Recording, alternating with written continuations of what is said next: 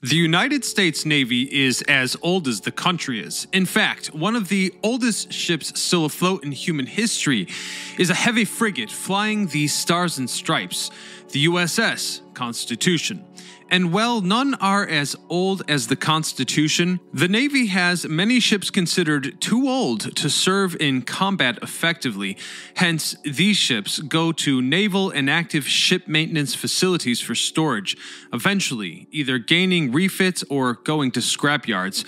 Which leads us to Washington State, where countless iconic military ships stand in stillness, awaiting their fate. Today, we discover Washington's forgotten Navy ships. I'm your host, Ryan Sokash, and you're watching It's History. Today, we discover some of the Navy's most important ships, but one topic not covered is the tragic fate of the USS Arizona. We will eventually do a Pearl Harbor episode, but still, in the meantime, I insist you take the time to check out Journey Home to the USS Arizona, a documentary on Magellan TV featuring the in-depth story of a great ship and an even greater tragedy. This film truly moved me. I was touched to learn that the band of brothers went so deep that the Navy made an unusual exception of allowing survivors to be buried in the ship's wreckage with their crewmates upon passing. Usually, you'd need to pay to see this movie, but thanks to our sponsor Magellan TV, all It's History fans can watch it free with my special link in the description. Let me explain. Magellan TV is a documentary streaming service founded by filmmakers with the most varied history content available anywhere. Actually, 15 to 20 hours of new content is added each week, with a growing collection of 4K, high-definition content for no additional cost. So you'll never run out of something to watch. In addition to history, subscribers enjoy other extensive collections of science, true crime, travel, and more with zero ads, anytime, anywhere, and on all major devices. Like I said before, our viewers get the first month totally free, and after that, you can take advantage of an annual membership for $59.88. You only pay $4.99 a month for 3,500 hours of documentaries. So click the link in the description below for your first full month for free. As we've explained in previous episodes, ships held in Naval Inactive ship maintenance facilities are either stored in reserve in case the nation needs their service again, or are in the process of being scrapped. Hence, the nation's, quote, mothball fleet is spread throughout these facilities in the United States naval bases. But the one located in Washington State has held some fascinating ships. Firstly, let's discuss USNS Rainier, AOE 7. As a quick aside, we will include hull classifications when introducing these vessels. The letters indicate what kind of ship it is, and the numbers identify an individual ship within a class. In this case, AOE means Fast Combat Support Ship, and 7 is her code. Constructed at the National Steel and Shipbuilding in San Diego, California, and commissioned on January the 21st, 1995, she operated as a supplier for naval task forces, the second supply-class fast combat support ship. She carried fuel, ammunition, and other products from shuttle ships or ports to carrier groups needing resupply. She was quick enough to keep up with any vessel in the Navy, minimalizing side ship redistribution time. With this and her ability to pump fuel at 3,000 gallons per minute, she and her client ship were less vulnerable during transfer. In June of 1996, she participated in the 1996 Rim of the Pacific exercise, a biannual maritime warfare exercise, the largest of its kind. The Rim of the Pacific exercises, or just RIMPAC for short, started as an annual exercise in 1971. In 1974, it became such a large-scale operation that its participating nations opted to schedule it every 2 years. In RIMPAC 96, the Rainier performed several replenishments on American, Australian, Canadian, and Japanese ships. These operations included fueling at-sea maneuvers, ammunition loads, and vertical replenishments. After RIMPAC 96, Rainier continued other exercises around Southern California before traveling to Hong Kong. She also participated in RIMPAC 98, cooperating with navies from 13 countries and deploying to the Arabian Gulf and the Indian Ocean to supply U.S. and Allied forces. By 2002, she operated very frequently in the Persian Gulf, supplying 64 ships with 244 replenishments.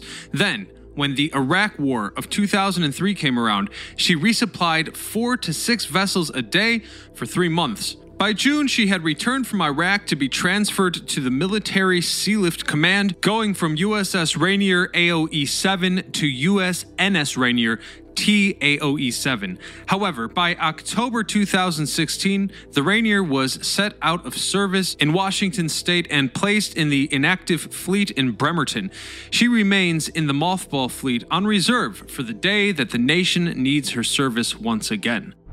Our next vessel is the second one named for the city where it is currently residing. The USS Bremerton SSN 698 was a nuclear-powered submarine, the 10th ship of the Los Angeles class. Constructed by General Dynamics Corporation in Connecticut, she launched in July of 1978 with the blessing of Henry M. Jackson, and on March the 28th, 1981, the U.S. Navy commissioned her. From there, she had 4 deployments to the Western and Eastern Pacific, all without much incident. However, by 1999, the Bremerton took on a mission that drew the eyes of the nation and beyond. On February the 4th, a merchant vessel ran aground. A few days after the wreck, the hull cracked in several locations, leaking 70,000 gallons of oil into the bay, making it a severe environmental hazard. By March, a tugboat had pulled the bow out to sea, but a severe storm caused the tow line to snap before the tugboat could secure the derelict ship. It floated out to sea for 14 hours until it ran aground again, only to be towed back out to sea by 2 tugboats. And here's where the Bremerton comes in. As another storm was approaching, pressure to destroy the vessel before it ran aground once more mounted. In a race against time, the Navy called in destroyer USS David R. Ray and the Bremerton to sink the broken vessel. The David R. Ray shot 69 rounds from its 5-inch guns into the hull, but after over half an hour of bombardment, it was still afloat. The gunfire simply wasn't enough. With the storm approaching, the Bremerton moved in and fired a Mark 48 torpedo into the underside of the ship, blasting it open. In under 10 minutes, the bow slipped underwater, trapping what oil remained inside the sunken hull, preserving its surroundings. With the turn of the century, the Bremerton's home port swapped to Pearl Harbor in Hawaii in 2003.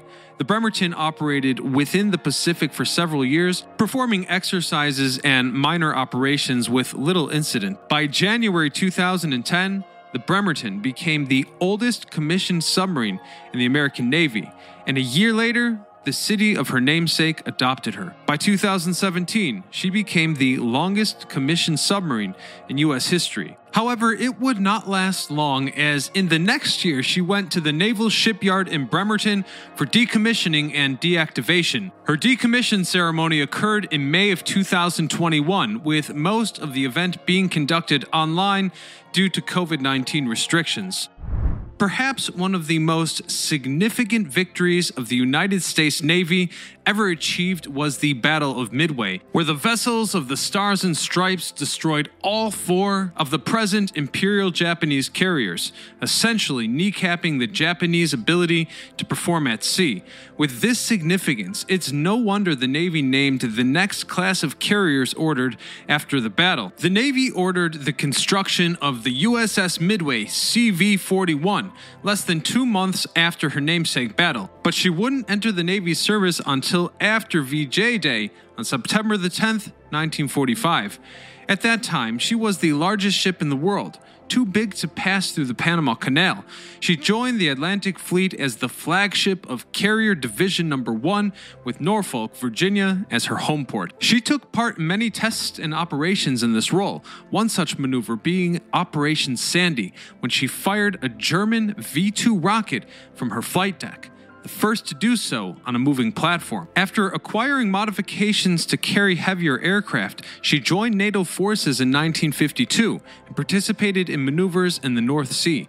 By October, she obtained a new role, an attack aircraft carrier, changing her designation to CVA 41. With this new title, the U.S. sent her on a world tour, traveling from America down to the Cape of Good Hope in South Africa, and then up to Taiwan. After operating in the West Pacific until 1955, she completed her world trip by traveling to Bremerton, Washington for an overhaul at Puget Sound. With modernization completed in 1957 and a new home port in Alameda, California, Midway operated in the West Pacific for several years, defending Japan, Korea, the Philippines, and Taiwan. She took part in the Vietnam War, with her air wings downing the first 3 Soviet MiG-17 fighters credited to U.S. forces in Southeast Asia. Returning to America on February the 11th, 1966 for more modernization in San Francisco Bay Naval Shipyard. She returned to Vietnam in 1971 and 1972 to conduct single-carrier operations. Operating once again in 1975, she assisted in the final evacuation of American civilians in South Vietnam. She served in several show-of-force operations off the Korean coast and the North Arabian Sea, remaining around the Western Pacific for the 1980s. She then reported to the North Arabian Sea in 1991 to participate in Operation Desert Storm. Also, she assisted in evacuating families and military personnel from Clark Air Base when the volcano on the island of Luzon erupted. Her final voyage took her to San Diego, where the Navy decommissioned her in April of 1992. She remained in the Puget Sound Naval Shipyard until 2003, when the San Diego Aircraft Museum received her as a donation. Unfortunately, since January the 13th, 2004, she has operated as a museum ship.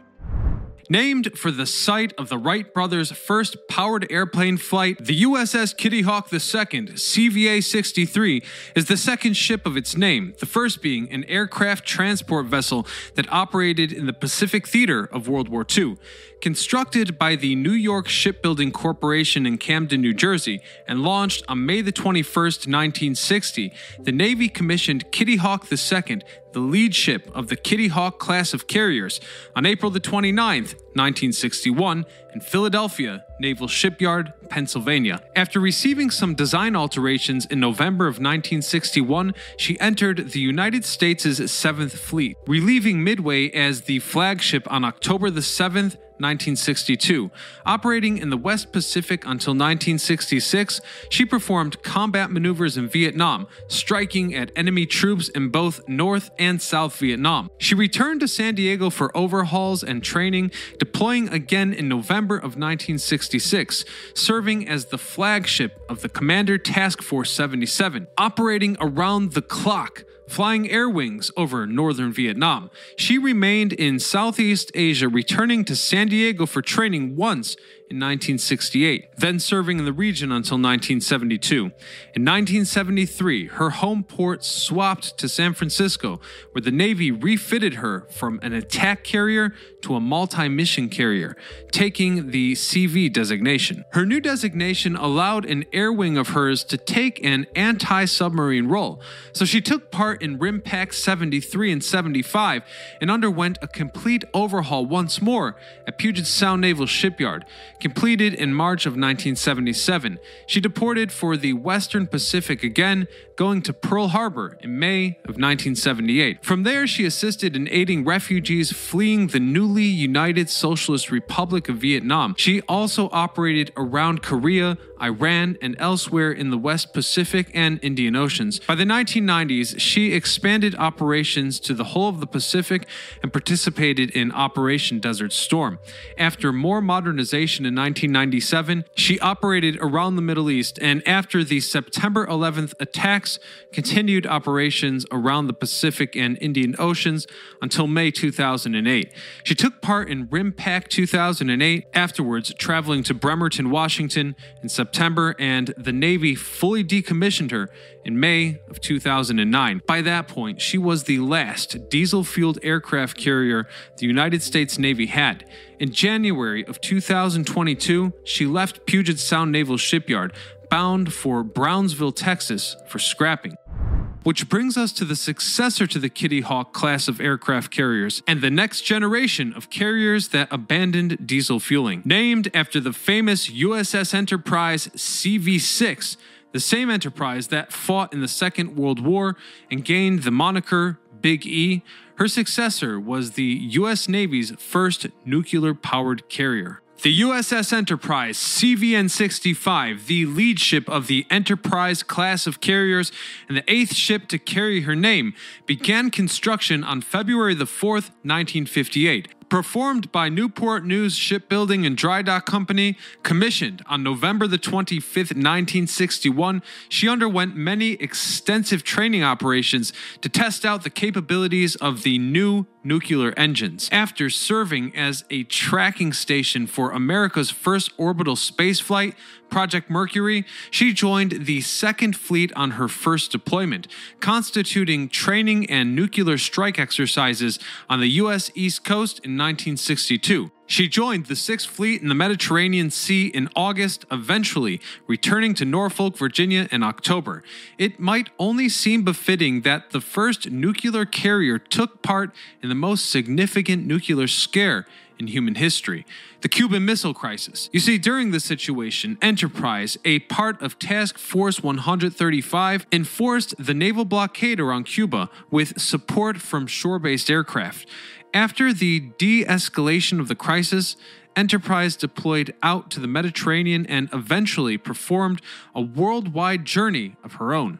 By 1965, she began participating in attacks on the Viet Cong in Vietnam, launching 125 air sorties on the first day, whereas her Air Wings Task Force unleashed 167 short tons of explosive material on the Viet Cong supply lines. By December 3rd, she flew 165 airstrike sorties in a single day, which was a new record.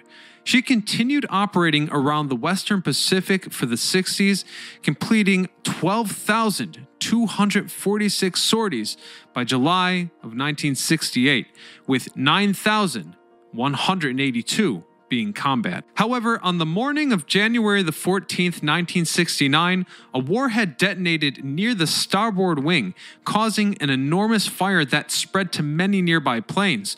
Within minutes, according to naval records, the fire consumed most of the end of the flight deck, and explosions blocked firefighters. Hence, the ship underwent repairs in Pearl Harbor, but the fire claimed the lives of 27 soldiers and injured 314. After the shipyard completed her repairs in March of 1969, the Enterprise took part in the Korean DMZ conflict in April of 1969. Afterwards, she underwent refitting and overhaul in Newport, concluding in January of 1971. Launching with newly designed nuclear reactor cores, she took off for Vietnam once again, striking several thousand Viet Cong supply lines. She also entered the Bay of Bengal in December of 1971 during the Indo-Pakistani War, acting as an American presence in the conflict. She continued operating around Vietnam and mainland Southeast Asia until 1973, when she went to Puget Sound Naval Shipyard to refit for the newest fighter aircraft, gaining jet blast deflectors. By 1975, she returned to Vietnam to assist in evacuating Americans from the country as the North Vietnamese troops closed in on Saigon. Enterprise's 8th and 9th deployments kept her in the West Pacific, operating around Australia and New Zealand for the 8th and Hong Kong to Australia in the 9th. As the 1990s came, the Enterprise did not take part in Operation Desert Storm. Instead, she took part in the Navy's most extensive overhaul refit in its history. By 1994, her training trials exposed that her new tech brought her back up to the power she had when she was brand new. She enforced no-fly zones over Bosnia and Iraq and relieved the carrier Dwight D. Eisenhower in the Persian Gulf in 1998. She hosted President George H.W. Bush in 1998 and later performed bombing runs in Iraq, dropping nearly 692,000 pounds of explosives. With the turn of the century, Enterprise came to the Caribbean Sea and performed drills with German and Royal Navy vessels in 2001. During the airstrikes launched against terrorist organizations within Afghanistan, Enterprise flew over 700 missions and dropped over 800,000 pounds of explosives over 3 weeks. During the 2003 Iraq War, Enterprise provided air support, making stops at ports in the Middle East and Mediterranean. She returned to Newport Shipyard for refits, continuing her operations around Iraq and the West Pacific, finally running her last deployments. Deactivation commenced in Norfolk Naval Station. The Navy began the long process of dismantling her 8 nuclear reactors, as she was the first nuclear carrier to undergo this process. As of today, she awaits her final dismantlement, but the Navy is still deciding where to perform it. One of the locations in question is the Puget Sound Naval Shipyard, where she may meet her final fate. These unused ships, often left to rot, make for a jarring sight. On one hand, they are monumental, like a man-made mountain, when on the other, they seem vulnerable in their decay. Either way, this state between the power of the past and now is optimal for examining history, as the passage of time becomes obvious, visually speaking. And with that, I hope you'll consider subscribing, become a channel member by clicking join, and watch our playlist about the history of ships. Until next time, this is Ryan Socash signing off.